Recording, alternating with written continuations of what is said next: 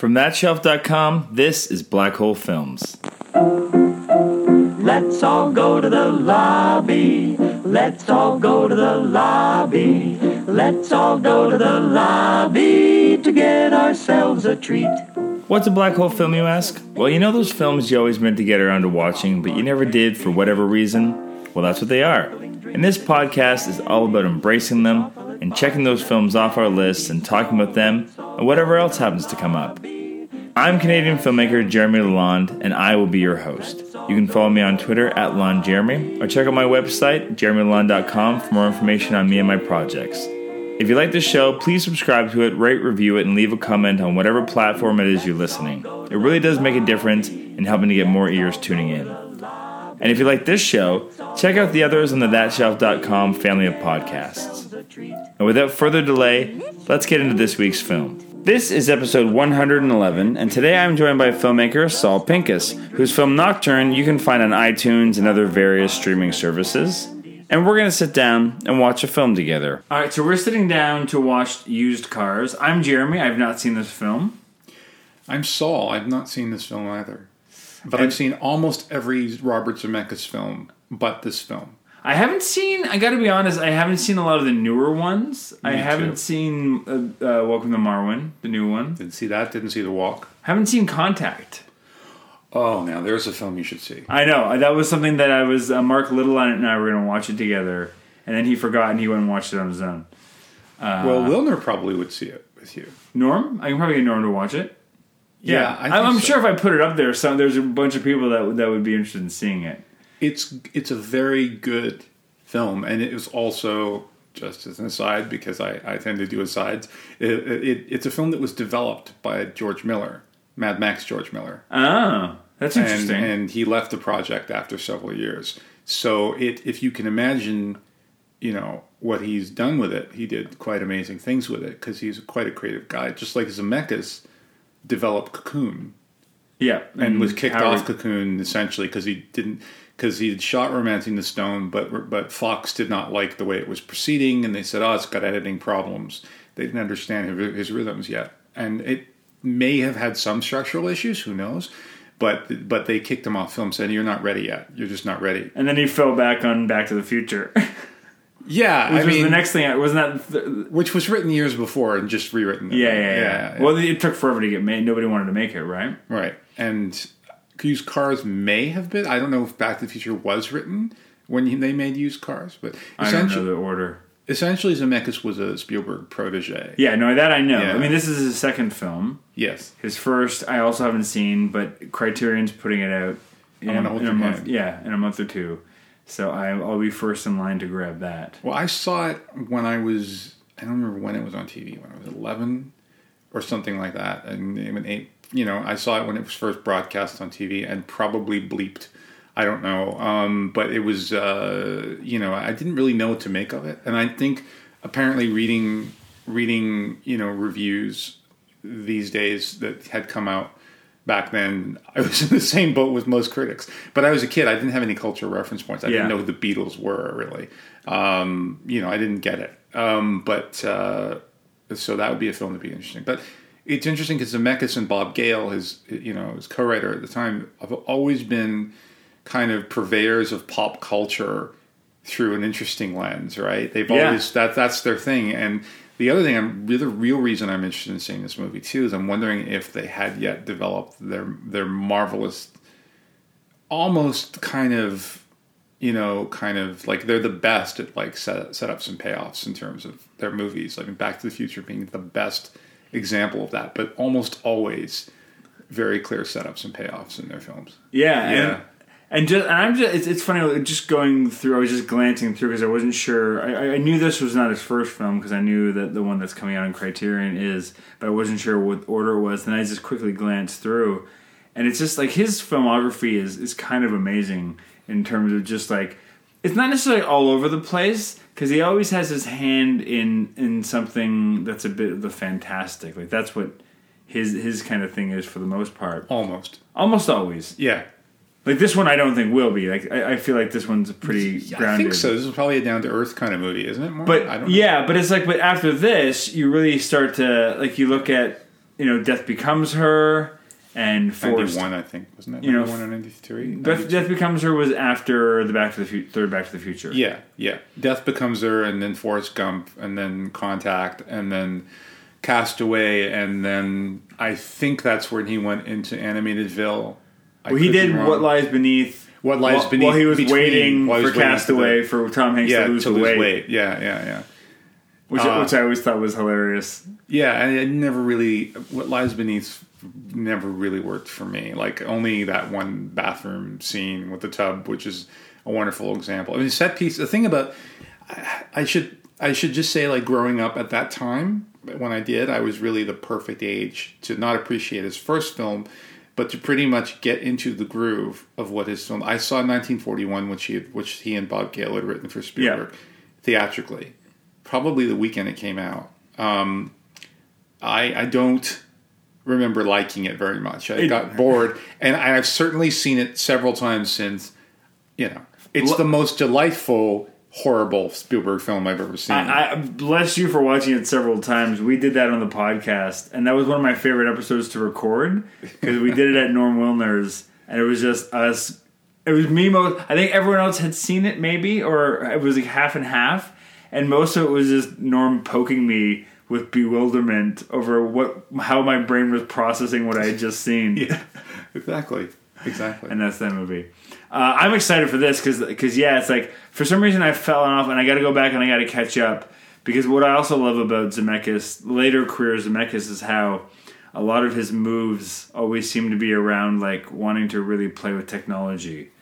Yeah. He's he was one of the first people, not the first people, I shouldn't say that, because but doing the stuff he did in Back to the Future with the moving splits. This moving splits. Which was actually done first by Cronenberg and Dead Ringers. Yeah. Yeah, but like half a year earlier, but on a far less fantastic story. Yeah, no, I absolutely, and I mean, once again, to be a kid at the time, not a kid at that point anymore, but like a late teenager at that point, and who already have been into visual effects, as one was, if one liked all those films, and to follow the emergence of the technology. It was just growing and growing and growing and growing constantly, and to follow the splits across, because you're watching a photochemical print. Yeah. To follow occasionally you see something weird about it, but for the most part, ILM did such a wonderful job of convincing you. The thing about Zemeckis too is he became very interesting to watch for a certain period. I would say probably these early films are very interesting. Again, I haven't seen, of course, the film we're seeing today, but Romancing the Stone is a very interesting film and very wonderfully refreshing. It came out the same year, a few months earlier, just like Matrix did, a few months earlier than Star Wars Episode 1. Romancing the Stone came out a few months before Indiana Jones and the Temple of Doom. And kind of, although I can rewatch Indiana Jones and the Temple of Doom because it's on many levels, not all levels, a brilliant piece of filmmaking. It is also racist and a lot of other things. And I have a problem with it. But and even then I had a problem with it. But point being that it's superseded in not exactly the same genre, but it's sort of superseded and bested the films that were coming out just a couple months later. So it's interesting because you look at that and Back to the Future and that whole trail. They were all technologically interesting. But also, I saw a quote. And Roger Rabbit. Let's not forget Roger Rabbit. Oh, no, Roger Rabbit. 3 years on Roger Rabbit. Like, that was just... I can only imagine what it was like in that time to work, to sort of put your faith in a movie like that, to hope that it would turn out the way it turned out. Oh, yeah. And it is very, very, very watchable. In fact, it is... I think I saw it 5 years ago now. I'm not having seen it for like 15 years. And it is better. Yeah, I watched it with Ephraim a couple years ago, and we both just loved it. Yeah, I think it's better than when it ages better. I really do think so. And in part because we don't see a lot of detective-style stories today, and the 80s were still kind of ripe with kind of revisiting that genre not so well all the time, most of the time. The other thing I was going to say, the quote that is interesting is this. So used cars probably represents the last time, I'm guessing, I wonder if it does, that's the thing, that Zemeckis... would sort of maybe make a film that wasn't playing a bit down to an audience. And I don't mean that Back to the Future was necessarily, but he was quoted saying somewhere something along the lines of a movie should be like a Big Mac, be like McDonald's. I never heard this quote. That is like that is just the essence of the quote. It's not the exact quote, but it shows his point of view in terms of just it should be pleasing. I think pleasing, easy to digest.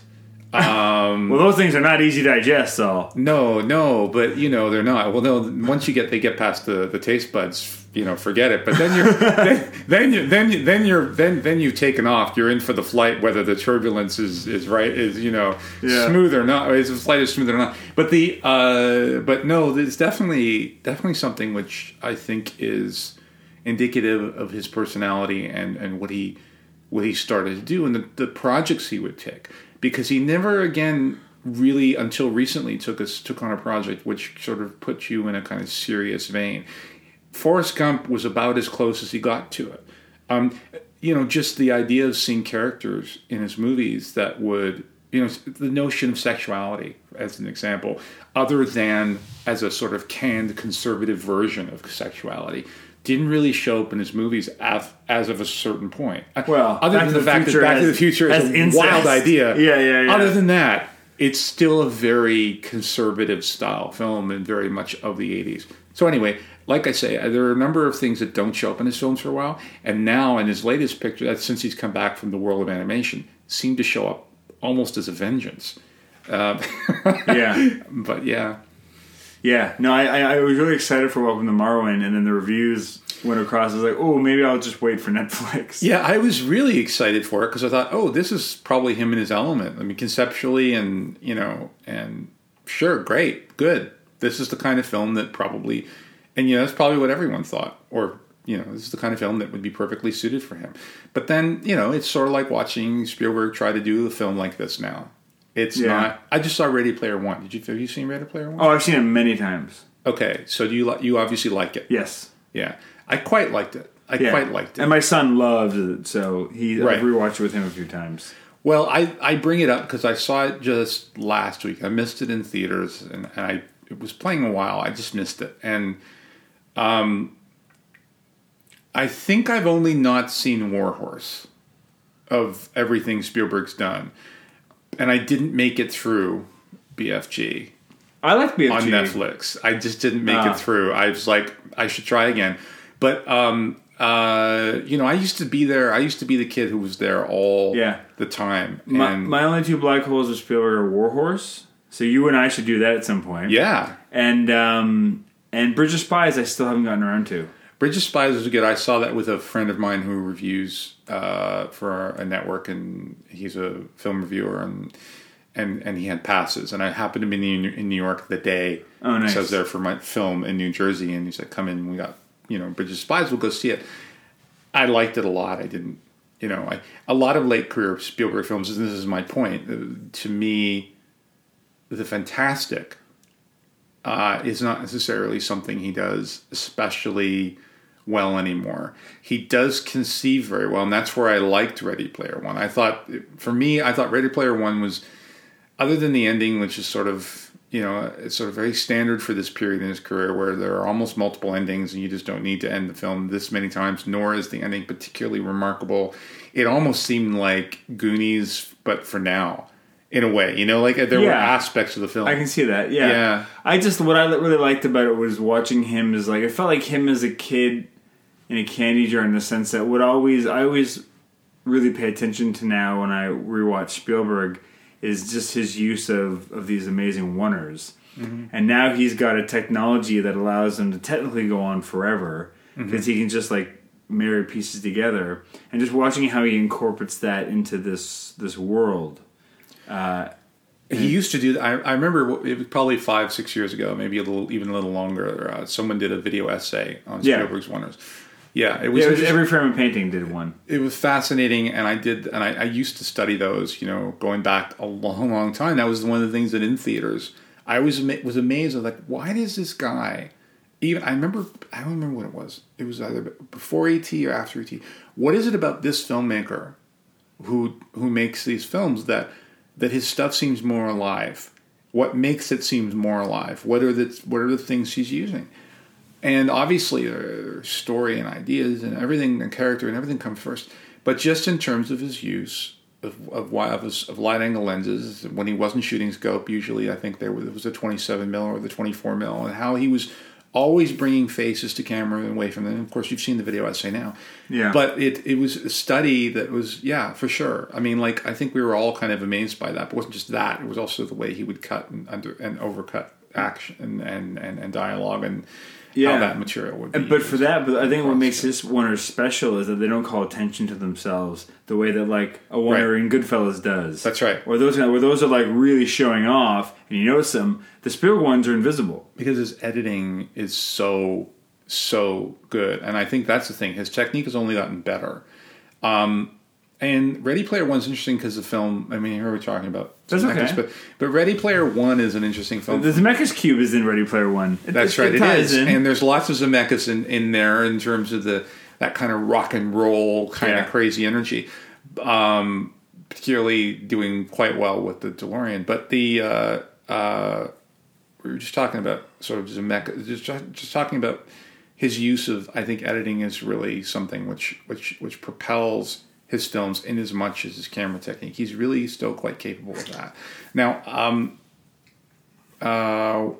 but yeah, it's a weird late career movie for him to do, and yet it's not, because you look at everything he's doing now. He's just sort of checking off his list that he started when he was young. I mean, you saw 1941. The best thing about 1941 is what?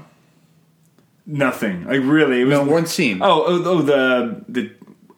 love the bit when he drives through the paint factory in the tank. Okay, but that's just a bit. The dance hall scene. I call that a bit. Yeah, the dance hall scene. Yeah. What's he doing now? West Side Story. Yeah. He's always wanted to do a musical. His material was always set up for that. The closest he ever got that was the Bugsby Berkeley opening of Indiana Jones and the Temple of Doom. Yeah. Which is amazing. And you sit there watching it, at one point, they go down, then they go back up, and you're like halfway through the shot before you realize he's reversed that. Yeah. I'm fascinated to see what he does with West Side Story. Fascinating, yet very kind of worried. Yeah, because I'm like, really? It feels like a weird move for him. What do you think you can do? I will watch it. Of course I will. Of course we'll watch it. And then the other, but Ready Player One, to just conclude that, was that he has been playing video games since the start of video games. He was, do you know the story where he was playing the Star Wars game? I don't know the Star Wars game, but I know. So Atari, I think it was Atari that made the Star Wars arcade game, which, again, I'm young enough to remember playing about 12 dozen times that summer of, 83 or whatever it was. So he's playing the arcade game, because they're still developing it at Atari, I think, or at Lucasfilm, wherever they were developing it. And he was like, you know what? He said, it's great, but where's the Force button? Because you can use the Force. So they put in a Force button for him. But he was always into like pinball and into early computer games and stuff like that. So for him to do Ready Player One is not at all a surprise, because always wanted to. Oh no, I felt like it was a great match for him. Yeah. Yeah, it didn't surprise me at all. But and that seems to be his rhythm now. His rhythm is like something for his inner child and something for his adult. And so for him to go from Clint Eastwooding it. Well, yeah, but there was like Bridge of Spies and then BFG. The Post, Ready Player One, and it's like it's kind of like the rhythm he goes back and forth to. Yeah, and so now we get West Side Story and then Indiana Jones 5. Yeah, theoretically, we'll see. We'll see about 5. I don't know about that. Anyway, well, back to Zemeckis. Yeah, and I think we should just watch the movie now. Sure. All right, I'm excited. Yeah, me too. Let's all go to the lobby to get ourselves a treat. All right, we just finished. You compared it to another film that we talked about during the opening. Well, just before the movie, just as the movie was finishing, just seconds ago. Yeah, I was like, gee, that reminds me of 1941. Yeah. Okay, I mean, where do you start? It's very. You know what? It caught me from the beginning of the picture is that it kind of hit and miss in terms of taste. And I don't think taste was necessarily. I think a lot more missing. Yeah, I mean, it was interesting that what year is it? This movie's about 1980, right? It's exactly 1980. One of the last times we did this, you hadn't seen Airplane. Then you saw Airplane. Yeah. I don't know what you thought of Airplane, but there's a taste thing going on that's very specific to the period. I will say, having now seen Airplane, it holds up a lot more than this movie does. Sure. Yeah, but it's also, playing to sort of counterculture stuff at the time.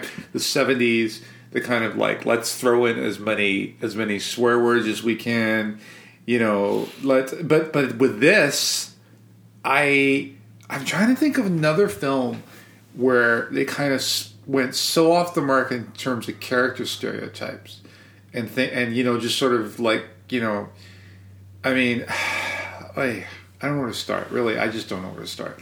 It's really not. It's so great. Flawed. Oh, it's not. It not only is not great, it's bad. Yeah, but let's talk about that. I mean, there's plot problems all over the map. There's just, the only character I liked in the whole movie was Jack Warden's other character who died. Who dies? Yeah, because he's the only moral character in the entire movie. Yeah, everyone else is a terrible. Even the judge. That judge. We'll get into the judge, but every other character in the movie, and the only other character that is somewhat moral is the daughter. And by the end, her big arc at the end is that she learns how to be immoral. Yeah, but that's true. I think one of the film's big problems, it can't decide whether it wants to err on the side of, forget morality, reality. Versus cartoon, versus just being a cartoon. It's very often for little spits and spurts and stuff. It's very happy just to be a cartoon. Yeah, I think you're right. There's definitely tonal issues there. But I mean, it's great. It just shows early on he's got his cartoonery. Even at this point, which was the first time he probably saw any stunts in his movie, it's pretty taut. Yeah, I mean, there's big stuff going on, but it's funny. It's like you mentioned the cartoonery. I made a note of when we were watching it that Jack Warden's fake mustache is like half falling off in one of the shots. Yeah, it's not even the brothers weren't different enough. That was part of the problem to me. I mean, I think you're supposed to know. You have a very short time to know who they are. And yes, they're playing different characters, but visually they're not different enough. Oh, I thought that was fine. I mean, when he's got the big mustache, the guy slicked back. I thought it was enough for me. He breathed like 5 or 6 times when he was supposed to be dead in the cards. You notice that? Yeah, there's some filmmaking. Yeah, like there's that one shot that's completely out of focus. That one wide shot. Time. No. You know what those were? There was a few times. There's a few points in this movie where they had to use the standard definition master. Those aren't. The shots aren't out of focus. The shots you're talking about, they're out of focus. They're definitely some out of focus. There's some out of focus shots. They're over the female lead in the bar for the longest time. Well, there's a lot of just single shots, like oneers, where one of them's out of focus half the time, the other one's out of focus the other half the time. Yeah, but like seriously so. And you kind of wonder, like Zemeckis, like when he saw the dailies, how angry could he have been? But they selected not to reshoot. So it's also, you know what the most amazing thing about this movie is to me is that Zemeckis goes on from this and becomes a good filmmaker. Yeah, well, there were 4 years. That's fair. I think also this was a failure. This movie was a box office failure. I mean, Zemeckis was Spielberg's protege, really, his directing protege. Zemeckis had gone to film school in Chicago. He made, he did, I think, I Want to Hold Your Hand was his first film that was exec produced. And that was late pushed by, and this was clearly John Milius, was co-producing. This was done, obviously, as part of the deal to do 1941 or just after 1941. This one comes out, which Bob Gale and Zemeckis wrote, and has a lot of people who showed up in. I don't know about all. No, I Want You to Hold Your Hand had Wendy Jo Sperber as well, and a few others, and Eddie Deason and a few others. But there's a lot of the cross pollination casts between I Want to Hold Your Hand, 1941, and this. But yeah, I mean, what I'm saying is Spielberg supported him. The successful filmmaker supports him, and then nothing happens. and 4 years passes, and he does Romancing the Stone, and that's successful, and hugely successful, and then you get Back to the Future. But it's amazing that, because you can see how the same writers anyway did 1941 that did this. Because it's the same kind of mess. It's a comedy that's not funny. That's right. That's, blatantly offensive. Offensive in ways that aren't even interesting. It's just like, we'll just talk about the blatant misogyny throughout the movie. Oh, yeah. That whole, here's... Like, just how many times is there a guy... There's at least two very obvious cases of a guy just grabbing a woman's breast, and one of them is the female lead. Yeah. It's that guy that's selling the cars at the end. It just kind of goes, and it's meant... You're meant to take it as humor. Every time, you're meant to take it as funny. The other thing, too, is that the guy who's doing it... We want to talk about a double whammy. So the guy who plays the supposedly Mexican... dealer is Alfonso Arrau. Now, Alfonso Arrau, I think he was in the Wild Bunch. He's the guy. Is it the Wild Bunch I'm thinking of? I just saw it recently. I think you're right. Yeah, and then he later becomes he's sort of doing that character, and then he becomes a director, right? In the 90s, doing I think Like Water for Chocolate is his film. Okay, and there's a couple other films he did. What was the other one with Keanu Reeves? Bad movie. Walk in the Clouds. But here he's doing a character which, is such a stereotype. And so the stereotype, they seem to build on the stereotypes. They don't just use a stereotype just for one moment, slip it away as a one joke thing. It's sort of, he's a stereotype at the beginning of the picture. He's then a stereotype who has a lot of these things to offer them. Then again, the next time you see him, he's grabbing the female lead's breast just because. Grabbing his crotch all the time. It's like take it, But it's not just him. Kurt Russell grabs that poor woman in the middle of this commercial that's airing during a giant football game, has her dress whipped off, and the camera operator can't stop but zooming in on her breast the whole time. And they spend at least a minute during which you're supposed to believe that Kurt Russell still has his tongue down the female lead's throat. No. Different scene. That's a different scene. That's the other commercial. Let's get into those commercials in a second. Yeah. But Kurt Russell grabs her breast at the end. Yeah. To add insult to injury, the whole thing. The whole commercials thing makes zero fucking sense. Because here's what happens. We're supposed to believe that this first commercial, which is a giant clusterfuck, we've got the guy swearing throughout the commercial. Yeah. He is ogling this poor naked woman. Yeah. And then this woman's being felt up at the end. We're meant to believe that this commercial inspired the lot to become full the next day. But the lot is filled with families. Yeah, that's what we're meant to believe. We're meant to believe that. And then we're meant to believe the second commercial, which is now made by Jack Warden's character, but is still showing them being sexist, misogynistic, with dancers on top of the cars. We're meant to believe that turns people off. Yeah, and then somehow the third commercial, which is murdering people and blowing cars up, is supposed to turn people back on. There's zero logic to these commercials and how they affect the public. Yeah. And they also know that it's like, hey, when we do this commercial tonight, there's going to be a ton of people in the lot tomorrow. They have no fucking clue if these things are going to work. The thing about Bob Gale and Zemeckis, they really are they love to go for the joke. But they never strung them together properly until Back to the Future, right? Back to the Future is a bunch of jokes strung together through a story. It's not just jokes, but my point is that it makes tonal sense. They never quite got it right before that, right? No, and it's almost like Back to the Future is what I consider, a masterpiece. It's the ultimate, And you look as like, how is it possible that I guess they just honed, they got better, and that's so keep at it, kids. It makes me feel better as a filmmaker to go, oh, great, you're allowed to stumble a little bit and figure out your stuff because, the greats certainly did. Well, it's certainly right. So it's certainly true that not every TV movie Spielberg made was great. Sure. Or every TV episode, though quite a bit of his stuff was, for the time, quite amazing. But...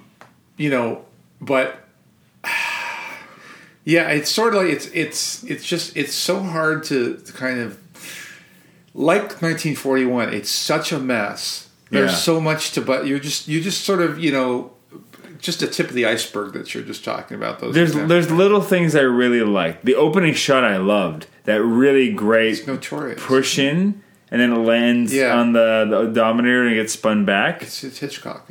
But it's just it's an amazing. It's also the great Orson Welles, the big giant long shot. Touch of Evil, yeah. But this one, like, that they get pretty tight on that odometer. Like that's a pretty amazing shot. But already really. It's much easier to do than it was 40 years before this because and it's exterior, and so you can stop that in the lens a lot. But like that, I liked pretty much all the jokes with the dog were great. Yeah, I like those. But oh my god, there's so much, and those are stretches. Like Kurt Russell. What had he done up to this point in his career? Kurt Russell had played Elvis, which was funny because he just sort of gives a nod to the Elvis lampshade. Yeah. But he had played Elvis. He had done... What else he had done that I'm trying to think? He did that for John Carpenter. He would then... The year after this, he would be Snake Plissken in Escape New York and then start a run of The Thing and show up in a couple of... 3 really awesome movies. But not too... Well, I think he was still trying to find... Kurt Russell was a child actor. Yeah. He was still trying to find his groove. Yeah, and he's charming in this, I guess. But it's just... I mean, you're supposed to also believe that this guy wants to be a senator. I guess his goal is to be a senator so he can get bought out by people. So people can bribe him. Like, that's his life's ambition. Our hero. But the thing is that I thought they were trying to do something with that early on, and then I thought, well, no, it just ends up being just a joke. It's just a plot device. I mean, another thing this film reminds me of in terms of the audience? They probably thought they were trying to hit. Do you see the Blues Brothers? Yeah, I haven't seen the Blues Brothers since I was a kid, but I've seen it. But the essence there is you've got these sort of characters who are actually really sweet, but they do all these amoral things. Yeah. And I think they were trying to go for an audience that was already built for them. Whereas Blues Brothers was just before this. Yeah. The 70s, I grew up in the 70s mostly as a child, but I do remember that. And so this is not as outlandish. It's just not funny. No, and that's the problem. It doesn't work, and it doesn't have that sweetness that the Blues Brothers, that Belushi. No, you don't really love these characters. That's the problem. I mean, I just made a movie where you've got 2 people doing unlikable things the entire movie. Right. But I like to think that they come off as charming in their own way, and you root for them. Movie plug. What the name of the movie is? The Go-Getters. Yeah. Okay. And so and that's where I think what you were saying about this idea of like tonal issues, where it's just like, just go for it. If you're going to do that, go for it. But know how to do it and really find a way, because I found that like the Jeff is the guy that's superstitious. Yeah. And we're also meant to believe that he's like this incredible. Yeah, that I didn't buy him at all. But also the stuff that's going on in the football game. Like, we're meant to believe that the stuff that's happening in that bar is meant to actually change the course of this football game. Yeah. That superstitions actually exist. And then at the end of the movie, we're meant to believe that Kurt Russell talks him out of believing in them. Yeah. So there's no rules to this world either. No, and there's no unified kind of message to the film that leads you to believe that. Because I thought the issue with the paint being washed off wasn't the red, it was that they're going to see it was a fire department car. Yeah, and I thought that you can't was it. sell those. That's right. That's exactly right. As an audience, I don't get some of the things in the film. Like, first of all, he's a Lothario, right? You get the impression he's Lothario, and yet he's just so incapable of some very basic things that would preclude him from being a Lothario. Like, I didn't get it. Can we talk for a second though about so the rampant misogyny? But the question I have is, why is the female lead wearing no bra at the end in a kind of in the major action sequence of the movie, clearly displaying because it's 1980? I'll go one step further. She's wearing the same outfit that she was in court. Yeah. Think about that. I just don't I sat there going, I don't understand. And this is what I was saying earlier about Zemeckis being sensitive to sexuality in his films. And a lot of his hit films, it's an aspect of it. But you don't get stuff like that. I figure he just got his hand slapped so hard from this that he never did it again, really. Possibly.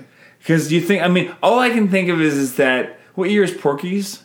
Oh, yeah. Porky's is 81, I think. So it hadn't come out yet. After. But it's like, It's the same period. But there are other movies that are doing that kind of thing and doing it more Animal House. Animal House. Years earlier. Yeah, Ooh. for sure. Animal House is exactly. So Animal House, again, as we say these days, it's not cool to say it was of a period. It was okay, and I'm not saying it was okay, but it was definitely of a period. And even like, what year was Revenge of the Nerds? Oh, Revenge of the Nerds is much later. Much that's later, 84. Yeah, and that's another movie that's got it's a hinge of a scene is kind of a rape scene in a way. Yeah. At least very non-consensual sex. No, it's not non-consensual. It's consensual, but she doesn't know who it is. Right, and then it's creepy and it's weird, and then and then there's the whole sequence where they go into the house and they plant the video camera. Yeah, all those things. So there's just it's so like there's just this. I'm sure someone's got a list on the internet that you can find of just these movies that they really and these are movies that I grew up with, and and they to some extent like Revenge of the Nerds and Animal House, and that kind of stuff, and it's it's really, really just watching this for the first time, not knowing any of that stuff was coming. I think we both had a oof right after. Well, yeah, because it's also because these guys have been successful after this on a certain brand and been so successful. I mean, you can make the argument that in the 80s. And even after that, Zemeckis was the closest thing you could get to a Spielbergian movie. Family filmmaker, yeah. Totally. Not just family, but just sort of, it just be just the sense of magic, the sense of the way you could rely on him, on them, on that team. And it was very much, craft-wise, very much the same team throughout a lot of that period in this filmmaking. So it's incredible. Yeah, it was definitely a totally take stock, get my shit differently together. This is not the kind of film we're going to make anymore. I mean, those were all the films that I think I Want to Hold Your Hand is probably sort of madcap in the same kind of way. I'm fascinated to see it now, especially because Criterion's putting it out. So I'm hoping that it doesn't have this kind of stuff. Oh, wouldn't think so. I wouldn't think it would be. I don't remember it very well, but I don't think it's this movie. I mean, it's interesting in that, and we kind of had a very similar conversation on the episode we did for 1941. So go back and listen to that. It's an earlier episode of the podcast, where what's interesting and I think is essential about this film existing is very similar to how 1941 had to exist for Spielberg to do something like Raiders next, right? Where it's like he needed to get this over-the-top thing out of his system because he was at a point in his career where it's just he could do whatever he wanted. He could spend whatever he wanted. Spend whatever he wanted, so he needed a little bit of failure, have his hand slapped, so that in the next one he could show a little bit of restraint and do some things that were just more inventive. And I think this is a great film that just probably made Zemeckis really take stock of who he was as a filmmaker at the time, who he wanted to become as a filmmaker. And so without this film, you don't get the Zemeckis who makes Back to the Future. Yeah, no, I don't think it's a necessary step. You just reminded me again of the misogyny in 1941 and the racism and the racism and loads of stuff. But you just reminded me again of like of the whole play on the Susan Backlund swimming scene. And she's that's the most clever thing in the movie is him ripping off his own movie, Jaws. And then, she's just up there, but everyone's gawking, and he goes, Hollywood. And, that actually I do remember being in the theater, that actually made a lot of people laugh. Oh, I'm sure. But I'm just reminded of that, and reminded of that sort of uncomfortable sexuality mixed with racism, which sort of, or misogyny, or both, which is part and parcel of a lot of the filmmaking at that time. Yeah. Whether it's Zemeckis and Gale with these examples or others, and we were definitely baked. I'll say it's like, on this podcast, we've done a ton of comedies from this era and just slightly after it, slightly before. And, it's very hard to find any of them that don't have some kind of racism or misogyny. It's just part of what people were making jokes about at the time. Yeah. Drug jokes, too, and a lot of that. Yeah. That's just it. And I'm sure in 30 years from now, people are going to look at our era and find something to poke at. Oh, yeah. It's just that's the nature of comedy is like you've got to be pushing something, but it's just at the same time it's just like wow, it's just amazing. I'd love to see if Zemeckis has talked about used cars recently and talking about how he feels about it. Now I want to go back and I want to check out all. And usually I just heard him say, it just didn't work and this and that. I guess he hadn't found his quarter pounder or his Big Mac yet, but you can see he's kind of trying for that here. Can you? Yeah. Sure. I mean, he's definitely simplifying with the cartoon aspects of it. Yeah. I mean, there's some interesting things going on in terms of like that whole end sequence. If it just didn't make a lick of sense, is still great with them getting all the cars and all that kind of stuff. There's a lot of great stuff going on there concept wise. And you can see how there's a lot of shots he redoes later on. Yeah. And there's a lot of these flourishes that, find themselves in other work. Yeah, well, I'm Back to the Future 3, but with a train. Yeah. I mean, there's tons of that. Train. And he's also learned how to shoot a car with this a little bit, and then in terms of lenses, but then also in some ways just very not dynamically. So there were improvements later. Yeah, the visuals here are between like, impressive, nice shots and just really master scene technique. Yeah. There's not a lot going on there. But it's also, it's a movie that's contained. It basically takes place on two neighboring car lots.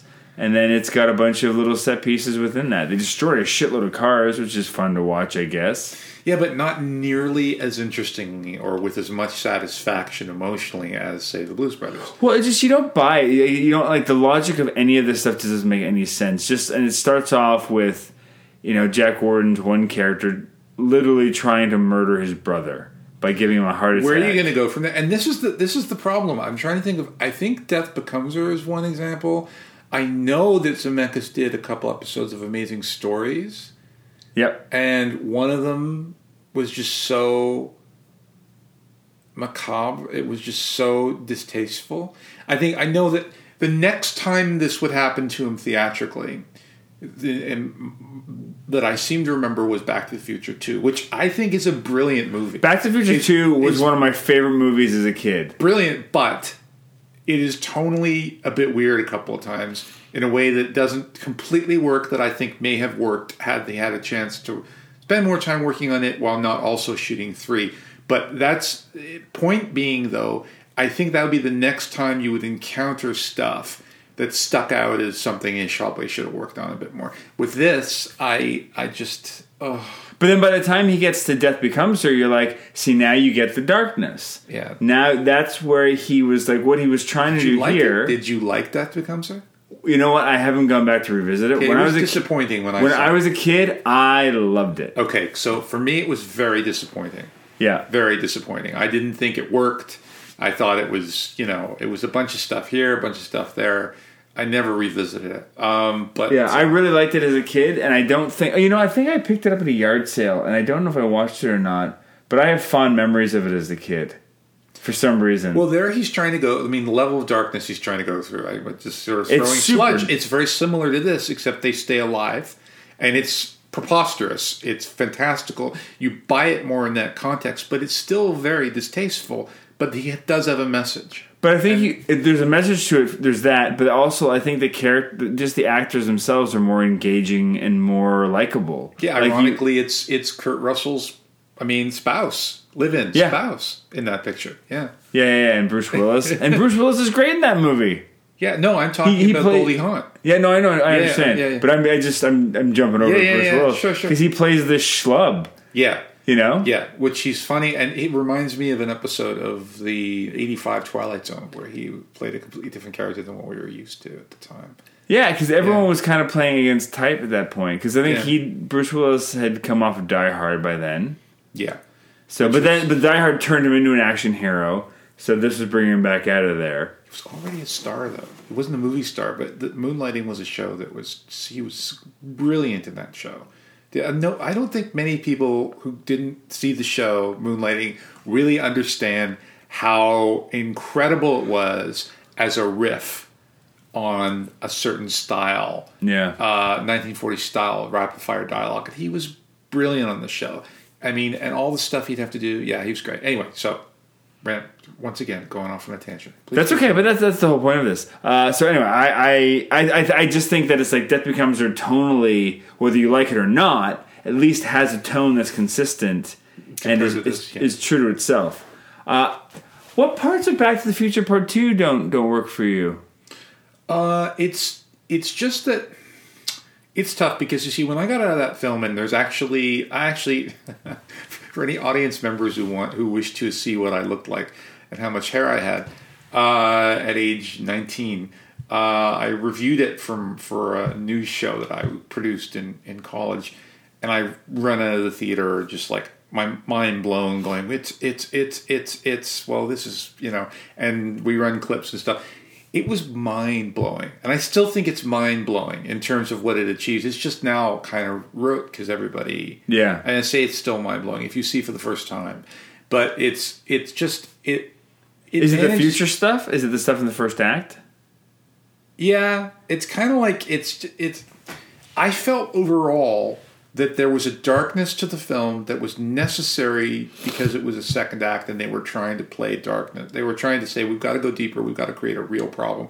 But there's stuff about the film that makes me a little bit uncomfortable in a way that I wish I wasn't being made to feel uncomfortable. And I also feel like the film could snap along a bit better, and it doesn't. It just editorially, I just get the sense that it could be a little bit better. That being said, I just, frequently in that film, you just get the thrill of thrills. And definitely one of the best for me was, okay, let's go back into the first movie. Ugh, I love that.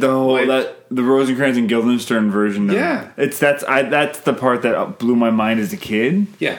And I love, but I do think, the stuff that bothers me, it's just because, for what it is, the first film feels like it's grounded in something, because it's really a story about a kid hanging out with his parents at the same age, right, and contemporaries.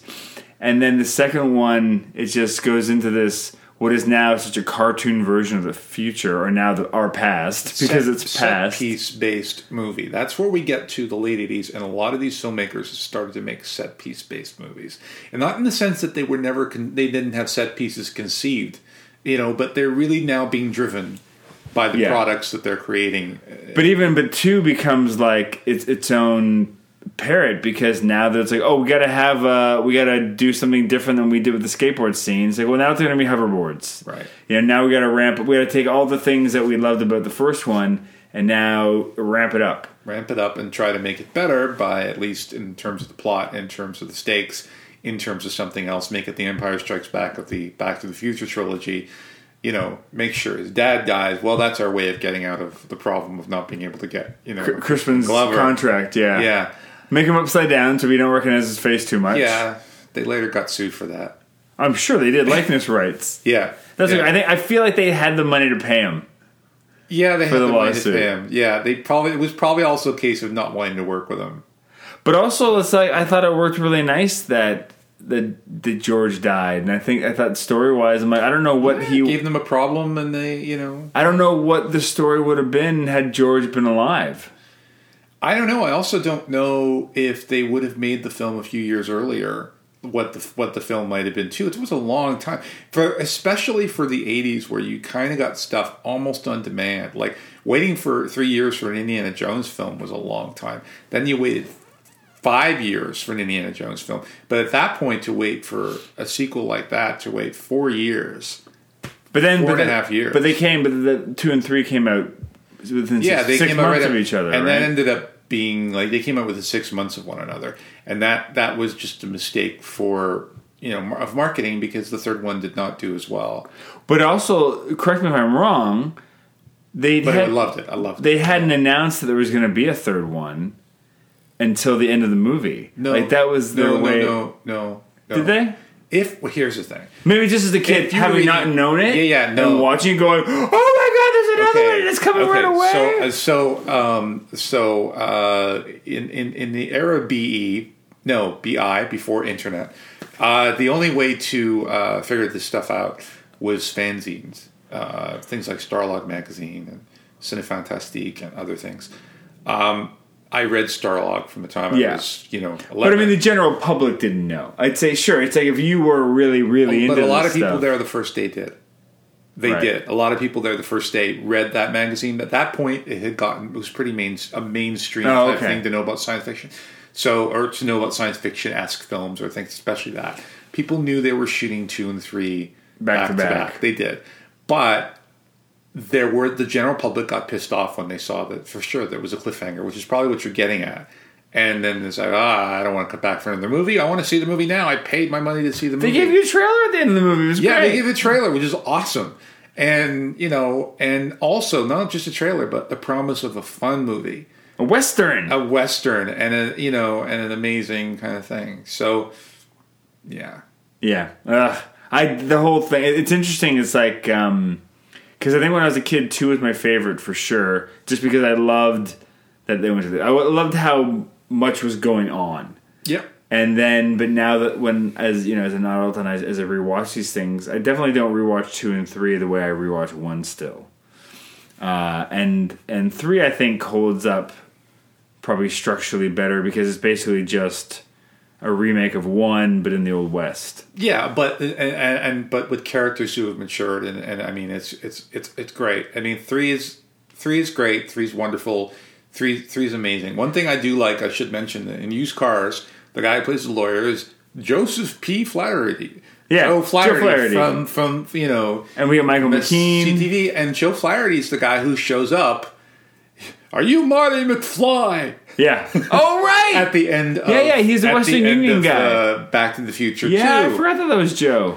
I was told to meet you at this exact place at this exact time. Yeah. We all took a bet about you. Guess I lost. That's right. Yeah. It was funny. So here's the thing that I just thought, especially when you talk about like getting back... I love that moment in the movie. Like, I love that moment where it realizes that... I just got to say, I just was ecstatic. One of those moments in the film where they made that leap where it's like, what? Doc, he's alive. He's alive. What, what? Is there anything I can do? Anything I can help? No, there's only one man who can help me. Bang! So back good. To the clock tower. Like, I just can't. Like, that was the level of leap that no other filmmaker was making at the time.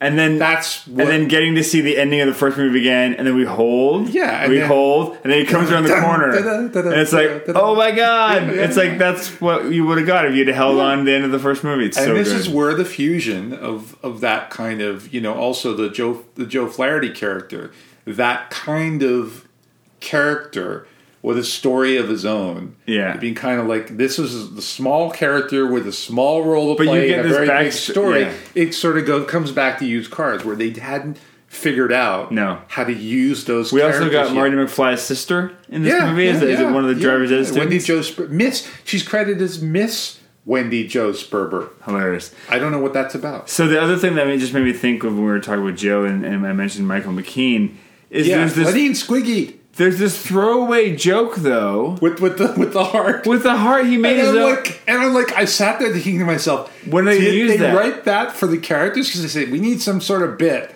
Like what? What did they do? Like what a weird thing that it's just he made his own heart. Like this young, healthy-looking person, has made his own heart thing. What is it called? What do you say? Yeah, it's a pacemaker. Pacemaker.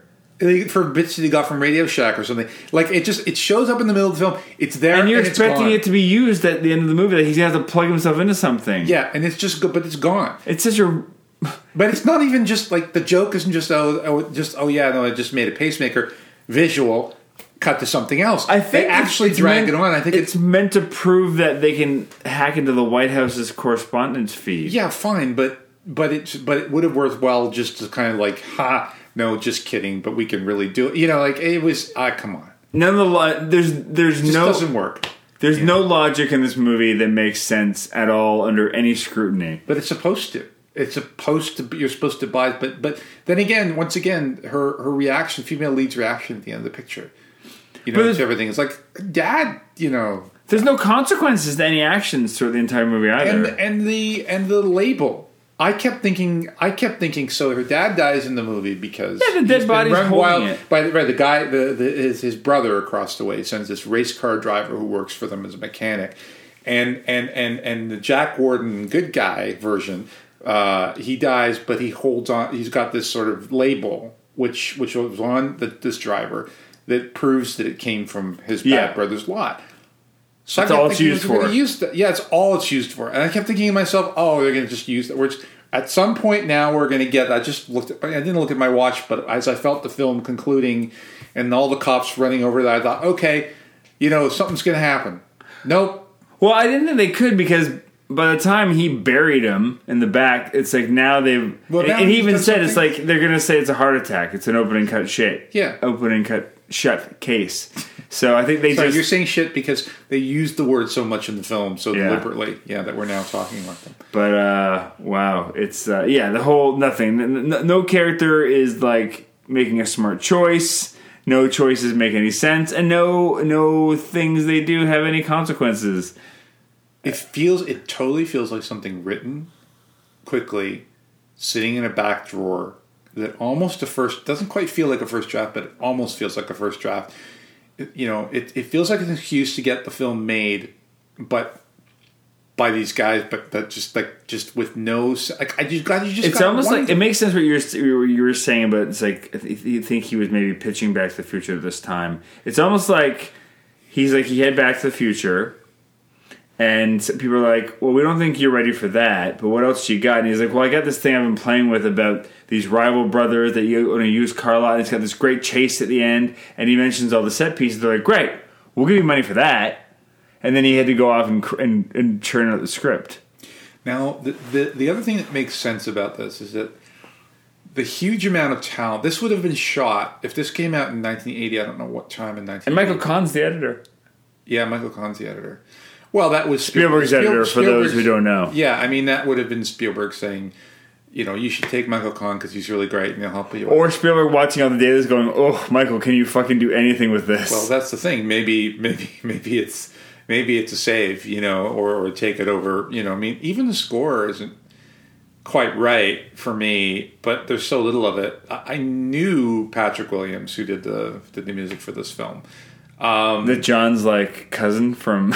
No, they're not related at all. And Patrick's a wonderful guy.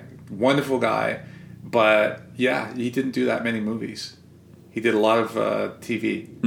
But he could create wonderful feeling in orchestral pieces. I should say, for anyone listening to music, like, this Patrick Williams guy didn't really contribute anything. You know what? For me, he didn't, but I know what he can do, and he also know he was a swell guy. Anyhow, point is, we were talking just before before Spielberg, we were talking about. Okay, this is what I wanted to say: talent. Talent at this point was superseding time with writing and script and picking the right things to do. This was happening a lot in the 80s. It would continue to happen a lot. It would happen a lot. It was not just with any films, but particularly with this group of filmmakers. It would happen with Amblin Entertainment. I don't know if you've ever seen The Money Pit. Yeah. Or I mean, there were other really, really unfunny things that they tried to make that were funny. And Goonies, which I love for many reasons, is never a film I would say is a wonderfully written, amazing movie on that level. It could have been a lot better. But at the time, I was willing to accept it. Blasphemy for me, but you continue. Well, no, that's the thing. You got to realize I'm talking about things in context at the time. Sure. I loved the Goonies. Please don't get me wrong. I loved the Goonies. I loved it when I saw it. I'm dating myself again. I was 15 when I saw that movie. Perfect. Yeah. Loved it. Don't get me wrong. So, I'm still saying, though, that there was an issue as far as script. There was this new generation of filmmakers at the time who were capable of creating fantastic worlds thanks to new technology and their dexterity with it and their youth and their being in touch with people generally. Although I don't know if anyone was ever in touch with anyone on this film we saw tonight. Yeah. But people like Joe Dante, others, many of them made very good films, but a lot of them, the script was half-baked. I got that feeling with this. I got the feeling that they were relying on talent.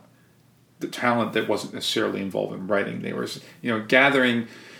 you got Lenny and Squiggy showing up. I didn't know Lenny and Squiggy were in this movie. Lenny and Squiggy, for anyone, Laverne and Shirley, and David Lander and Michael McKean, who show up for 5 seconds in 1941 as well. But I didn't know they were as a team. I didn't know they'd done any other movies. But you got to write bits for them because the audiences were expecting bits for these guys. I just got the impression that some of those things were done and some of them weren't. Like, you look at the Jack Warden character. Jack Warden had just appeared in, I think, did he win the Oscar for Heaven Can Wait as his best supporting actor? He was in that, I believe. And that's late 70s. He was in, that was 78. And he was also in, what am I thinking? Shampoo. Is it Shampoo I'm thinking of? I haven't seen Shampoo. I picked up the Criterion recently, but I still haven't watched it. I'm trying to remember if it was Shampoo or was another film. Anyway, Jack Warden did not have to make this movie. Why did Jack Warden make this movie? He has to play two characters. That's fun. Sure, but beyond that, are they likable at all? Does he... Spielberg probably was like, Zemeckis is an up-and-comer. It's like, yeah, sure, I know that. I know all that, but I'm saying, you got to ask what the actors... Most of the actors had a reason to make the film. I don't know. I mean, it's all about deals, I know that. But we're just talking about the result here. We're not talking about the fact that we don't know how movies get made. It's just... Yeah. No, but it'd be interesting to go back and see how this film got put together and the whys. And it's baffling. And I'm curious. I kind of want to... I think I will do a little bit of a deep dive and read up a little bit more on it. Not too much, but just enough to just like help me sleep tonight. Because I got to know some of this stuff. Yeah, I know. It's a good question. I do often wish that Bob Gale and Bob Zemeckis would work together again in a major way. But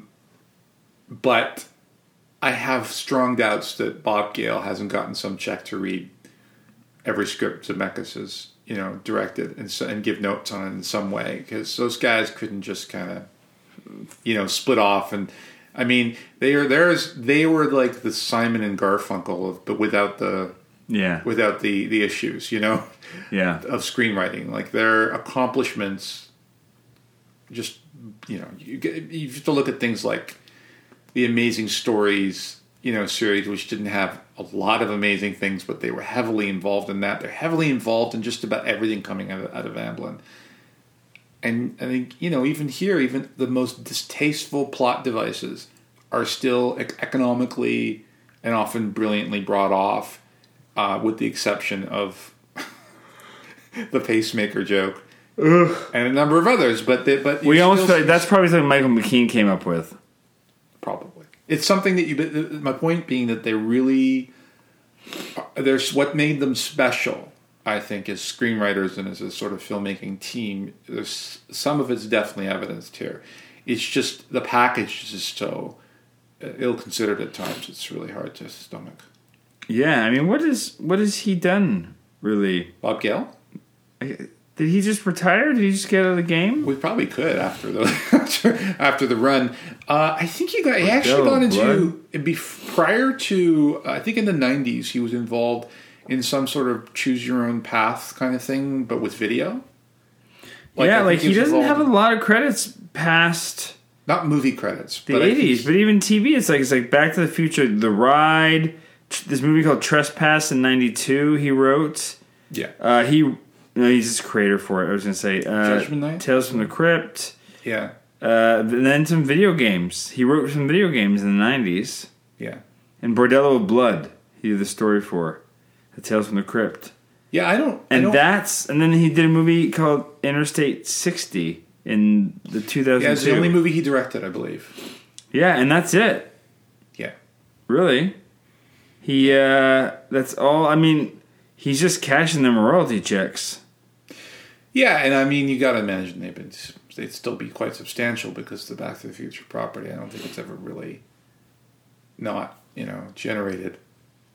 There's got to be a story there on why he just decided to... Sure. Why did Zemeckis decide to do animation for like a decade? Well, he just got obsessed. He's obsessed with technology, I know, but it was definitely an error in judgment to chase it for that long. Yeah, and some of the stuff is Polar Express. I find to be creepy to watch. It was always an issue with that. Beowulf was intriguing because it was action filled, but beyond that, nothing much. I didn't see A Christmas Carol. I didn't bother after that. It was similar to because I just love that story, so I'll watch any iteration of it. But it was very similar to Polar Express, where it just feels like the animation. It feels a bit wooden. It feels glitchy in some weird way that doesn't feel human. Mm-hmm. So the mocap thing just didn't work for me. It was the same issue on that, and it felt cold and impersonal, and it felt like an unfinished technology at the time. I loved Castaway. Castaway's great. There may have been one or two moments that I didn't like, but I thought it was a wonderful film and a really great, just the sense of feeling of being there with him was so strong. After you're through the plane crash and that wonderful run-on shot of him alone in the ocean and the way that's revealed and everything about it so cinematic. What Lies Beneath really did feel like a filler picture to me. Sure. I'm sure he was just bored and needed to do something that was simple that he could get in and out of. Yeah. I earned it at that point. Listen, I think, final thoughts for me on this is that it's like, I think it was a necessary film to get out of his system so he could go on to become and do the great work that he went on to do. And I hope there's still something left in that. I feel like he's kind of dipped down and he's just experimenting and playing around, but I'd love to see him do another great film. I know he's got it in him. Oh, yeah. I think there's no question he has it in him. I think there's no question that, when he did Flight, and I saw Flight, I went, well, Flight's not the story I would have expected from him, but I quite liked it.